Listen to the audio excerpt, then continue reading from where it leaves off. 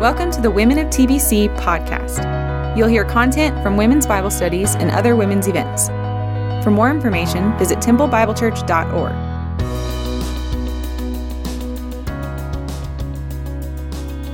Karen Morris, like she said, I am a sinner saved by the gracious grace of God. But I'm not a public speaker, which you will soon see. I learned this, though, while I was taking a class at ACU. I took speech my freshman year there, and I was in the classroom with tons of guys that wanted to be pastors and loved the limelight. So I was so intimidated.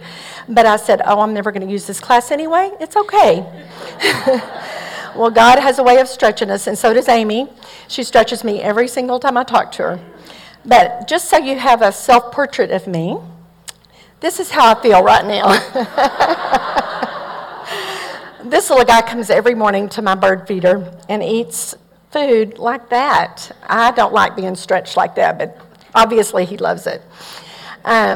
Jen does a beautiful job discussing the chapter that we studied today, verse by verse, and giving us details discussed in our homework. So I encourage you to listen to her speech, and because I'm going to be taking things from a little bit different perspective. Amy did a wonderful job last week introducing us to John and giving us a background information that helps us understand the purpose of John's letters. So today, we begin a journey of John combating the Gnostics who believed that Jesus was not a man. So first, let's look at Jesus, the man. To introduce you to Jesus, I want to show you my granddaddy. This was my granddaddy Barton, and this man taught me so much about the Lord. He loved farming, and he loved his family. And as I gathered eggs and fed chickens and cows and goats with him, I learned the diligence of work. As I danced on his feet to gospel music every Sunday morning, I learned to laugh and enjoy others. All his grandchildren thought we were the favorite because he loved us so well. His unconditional love for people and his commitment to Jesus made a huge impact on my life. He was faithful to his church, and he took me to church every Sunday. That's where I learned to love the Lord.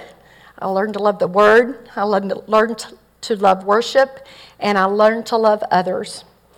Just like my personal experience with my granddaddy, and it will relate to you how I know him and how you can know him, John gives us an eyewitness account of his personal walk with Jesus in today's text. So we're going to read from John 1, 1 through 4.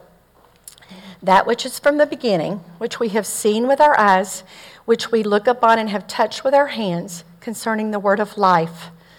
The life was made manifest, and we have seen it and testify to it and proclaim to you the eternal life which was with the Father and was made manifest to us. That which we have seen and heard we proclaim to you, so that you too may have fellowship with us. And indeed our fellowship is with the Father and with his Son Jesus Christ.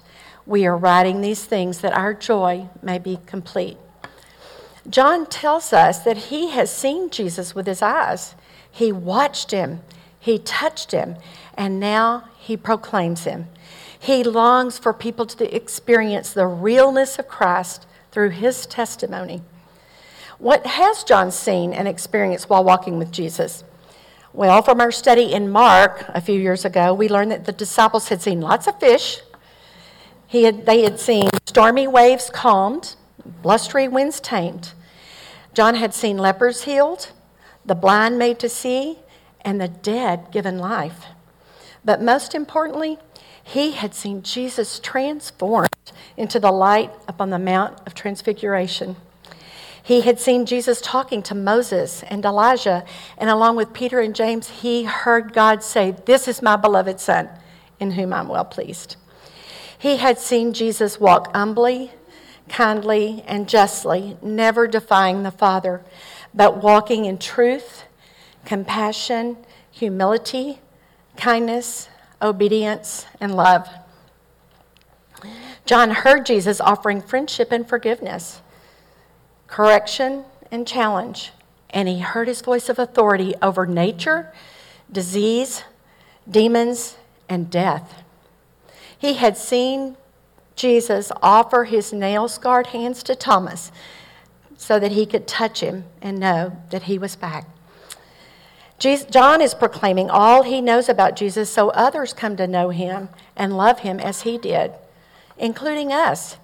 He longs for us to know Jesus personally and walk in fellowship with him and other believers, just as he did.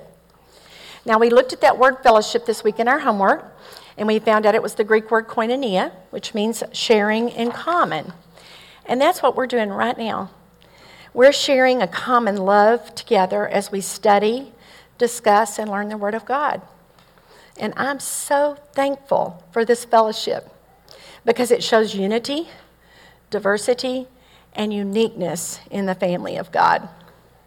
When we're in fellowship with other believers, we're encouraged to pursue God and his righteousness, his holiness, and his truth. We are strengthened and sharpened. You girls push me to know him more when I see how you love one another and encourage one another and serve together. And as we read here, this fellowship with others, Jesus and the Father give us full joy. So we've seen the man. Let's look at his message. Verses 5 through 8 say, "This is the message that we have received from him and proclaim to you, that God is light, and in him there is no darkness at all. If we say we have fellowship with him while we walk in darkness, we lie and do not practice the truth. But if we walk in the light as he is in the light, we have fellowship with one another, and the blood of Christ cleanses us from all sin. If we say we have no sin, we deceive ourselves, and the truth is not in us." So let's look who this light is. Verse 5 tells us plainly God is light.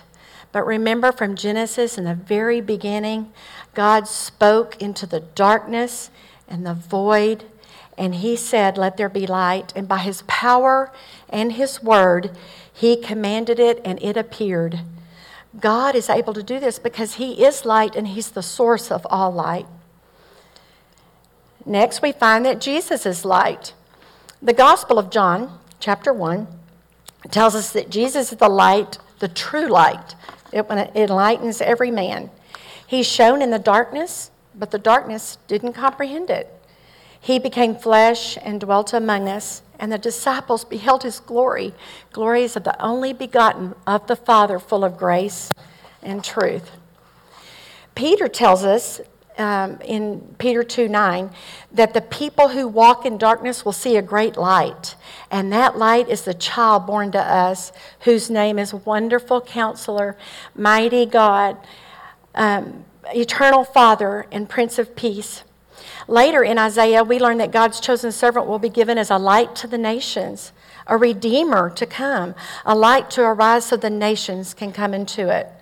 So we've seen that this light is coming in the form of a servant who will redeem God's people. In John 8:12, Jesus states that he is the light of the world, and he says that whoever follows him will not walk in darkness, but will have the light of life. His light leads to life. Most exciting is the news in Revelation 21:23. The New Jerusalem has no need of sun or moon to shine upon it, for God will be the glorious light, and the Lamb will be its lamp. The nations will walk by his light. So we've seen God is light and Jesus is light, but there is more. If we're living in his light as God's image bearers, we are to reflect his light to the world for his glory. In Matthew 5:14, Jesus says to his disciples, "You are the light of the world. Let your light so shine before others that they see your good works and glorify your Father who is in heaven." In Acts 9, Jesus appeared as a bright light to Paul and forever changed his life. Later in Acts, Paul reveals that Jesus had told him that he appeared to him to open the eyes of the Gentiles, that they may turn from darkness to light, from the domain of Satan to the kingdom of God, and that they might receive forgiveness of sin.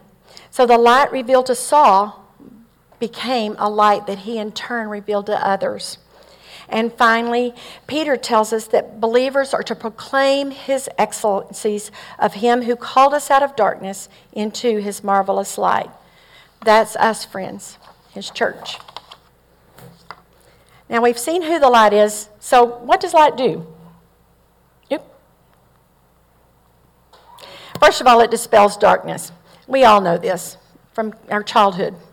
The darkness can be a lonely and scary state, and a little light helps us to see the details of what's going on around us and where we are. From the beginning, God dispelled that darkness by creating light. He sovereignly placed lights in the sky to create time and seasons which bring order. In Ecclesiastes, we learn that light excels darkness as wisdom excels folly. And from this we understand that God's light is linked to his wisdom. The light and wisdom is given to us through the scriptures, the law, the prophets, and in these days he has spoken it to us through his Son, the light of the world. Psalm 27:1 says, "The Lord is my light and my salvation." Here I see God as a personal light, dispelling darkness and leading to salvation, security, and safety. In Psalm 119:18, we learn that God opens our eyes so that we can behold all the wonderful things in his word. And that chapter further states that the word is a lamp unto our feet and a light unto our path. His light will personally dispel any darkness and guide us to all truth. The result of this light is salvation and sanctification. Secondly, light attracts. Remember the fire that Moses saw in the burning bush? It attracted him to come close and pay attention to what God had to say. And the light that shone in his face after he met with Yahweh in the tent of meeting was bright and noticeable, but sadly, Moses had to veil it. Recall the bright light when the angels appeared in the sky to announce the Savior's birth. This light got the shepherds' attention, and it spurred them to go find the Savior. This is what God's Word does for us when we open it and study. It shines its truth for us to see so that we can walk as children of light. I have to ask myself as I look at this, does my face show that I've been with Jesus? Is my countenance bright? Am I walking in his light and attracting others to Jesus? Do people see Jesus in me? The result of this light is clarity and clear vision. Thirdly, light causes growth.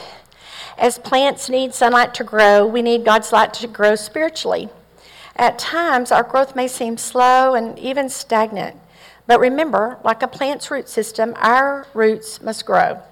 They have to develop and grow and reach deep for security and nourishment. It's not an easy process or a quick process. It takes patience, time, pruning, and care from the vine dresser to grow a fruitful vine. And it's only by abiding in Jesus that we become mature, strong believers, and we bear the fruit of love, joy, peace, patience, kindness, faithfulness, gentleness, and goodness, and self-control, as found in Galatians 5:22 and 23. The result of this light is strength and fruitfulness. Lastly, light reveals. And now it's confession time.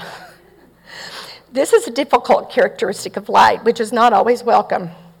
When we keep the lights low in our homes, it's hard to see all the unwanted dust that's settled on our furniture. It's deceptive, right? I'm always amazed when I look in a window and the light's shining in and all those little particles that are floating around in the air that we don't even know are there. So let's look at this picture. This is a picture of a hand that is exposed to a real, intense, revealing light, a black light. Look at the germs. Ugh. When I saw this picture, ladies,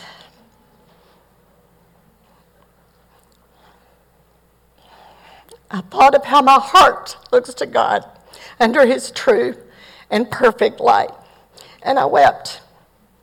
As much as I truly long to be like Jesus and follow him in every way, my heart is still dirty and desperately wicked, as Jeremiah 17:9 says. As I was thinking about this talk several months ago, and how much I wanted it to be clear and effective and even perfect, the Holy Spirit shed his light on my dark heart and showed me how prideful I was. One November morning, I was reading through Luke 24 about the disciples on the road to Emmaus. The men's eyes were prevented from knowing Jesus as he walked with them, even as he explained the truth about himself from the scriptures. But when Jesus sat with them, prayed with them, broke bread with them, and then gave the bread to them, their eyes were opened, the light was let in, and they knew who he was. When they realized who he was, they said, "Was not our heart burning when he was explaining the scriptures to us?" Man, that wrecked my heart. I realized I was so concerned about presenting this talk and doing a good job and getting everything just right for you guys that the scriptures had taken last priority. The truth was not burning in my heart that day. And I'm still undone. But I'm so thankful that God shed his light on my heart and that he loves me enough to reveal my sin and convict me and draw me to repentance. It's hard and it hurts, but this is the way that we are brought into fellowship with one another and with fellow believers and with the Lord. Upon revelation of sin, we have two choices. We can confess, repent, and allow the refiner's fire to cleanse and purify our lives like we learned in Malachi 3 last semester, or we can continue to walk in darkness, stubbornly denying our sin and bring misery, judgment, and discipline upon ourselves. The result of light is revelation, repentance, and reconciliation. So how do we know that we're walking in light? I'm going to touch on this very briefly because we're going to be talking about these two things for the next few lessons. But we know that we're walking in light when we love God with all our hearts, with all our souls, and with all our minds, and when we're loving our brother. Now, Jesus gave these two commandments as the two greatest commandments in Matthew 22, but that was not the first time that it was said. It goes way back to Deuteronomy 6 in the Great Shema. And Leviticus 19, God tells his people to love their brothers. When we walk in light, we walk in love, truth, and in fellowship with God and one another. We all strive to do this. However, Romans, reminded us in Romans 3:23 that we've all sinned and come short of the glory of God. We learn, though, in the Old Testament through the prophets that there always is hope. And Peter calls this our living hope. He is our mediator and our advocate. So let's read the text of John 1:9 through 1 through 2. If we confess our sins, he is faithful to forgive our sins and cleanse us from all unrighteousness. If we say we have not sinned, we make him a liar, and his word is not in us. My little children, I'm writing these things to you so that you will not sin. But if anybody does sin, we have an advocate with the Father, Jesus Christ, the righteous. He is the propitiation for our sin, not only ours, but for the sins of the whole world. These verses offer so much assurance and hope and confidence of God's faithful and continual forgiveness upon our confession and repentance. He is faithful and he's just to forgive us. He cleanses us from all unrighteousness. There is no sin that we as believers commit that is so great that Jesus' sacrifice doesn't cover. Not one. What a comfort. Other scriptures tell us that our mediator, advocate, and merciful, faithful high priest is at the right hand of God right now, making intercession for us. He is before God's throne, pleading for you and for me because of our sin, but also because of his great mercy and love. He is our righteousness, our substitute, and our propitiation before the Father, who is ready to forgive and reconcile. Not only is Jesus interceding, but remember, we have another advocate. We learned in Romans 8:26 a couple of semesters ago that we have the Holy Spirit who intercedes for us with groanings too deep for words. So we are secure, and we are completely covered by their faithful and continual intercession. When I spoke last, I think it was about 6 years ago in Deuteronomy, Moses had a key word, and it was remember. And this is what I've desired to do today. Remember that God is light from the beginning. He has led by light all through the Old Testament. He promised light in the prophets, and he is the true light in Jesus Christ our Savior.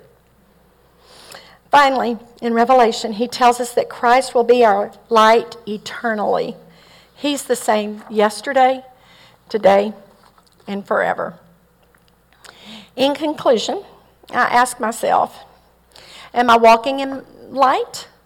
Am I abiding in the light, confessing and repenting as he reveals my sin? Am I in fellowship with God and other believers? I must confess, I find myself in shadowy places sometimes where the light is dim, but I constantly remind myself to keep my eyes fixed on Jesus, the author and the perfecter of my faith, the light of the world. I'm pursuing his holiness and continue to run the race in fellowship alongside each one of you. I have a mentor and friends who share the light of Christ with me. They listen to my confessions of sin without judgment. They challenge my knowledge of Scripture and encourage me toward holiness, purity, and righteousness. We enjoy fellowship together and we're encouraged to pursue truth. But when I falter, I know that I have a friend who sticks closer than a brother, and I can go before the throne in confidence and repent and confess so that God will continue to forgive, restore, and transform me. I just want you guys to know I'm so thankful for each one of you. I'm thankful that you shed light into my life and that you allowed Jesus to shine through you. I'm thankful that Jesus enlightens us and that his word is a lamp unto our feet. And I thank you for joining me in this journey as we strive to walk together in the fellowship of his light. Together, we'll shine brighter. Let's pray. Lord, we praise you for being the light of the world. Thank you for the written word that shines light onto our path. And thank you for Jesus, the true light that enlightens truth in our heart. Please open our eyes to your truth today as we seek to understand, live, and walk in your light. Help us shine brightly for Jesus in this dark, dark world. In his most blessed and precious name I pray. Amen. Y'all, let's thank Sharon this morning. Be sure to come and hug her neck before you leave today. And you guys have a great week in the Word. We'll be in chapter 2, just one half of it.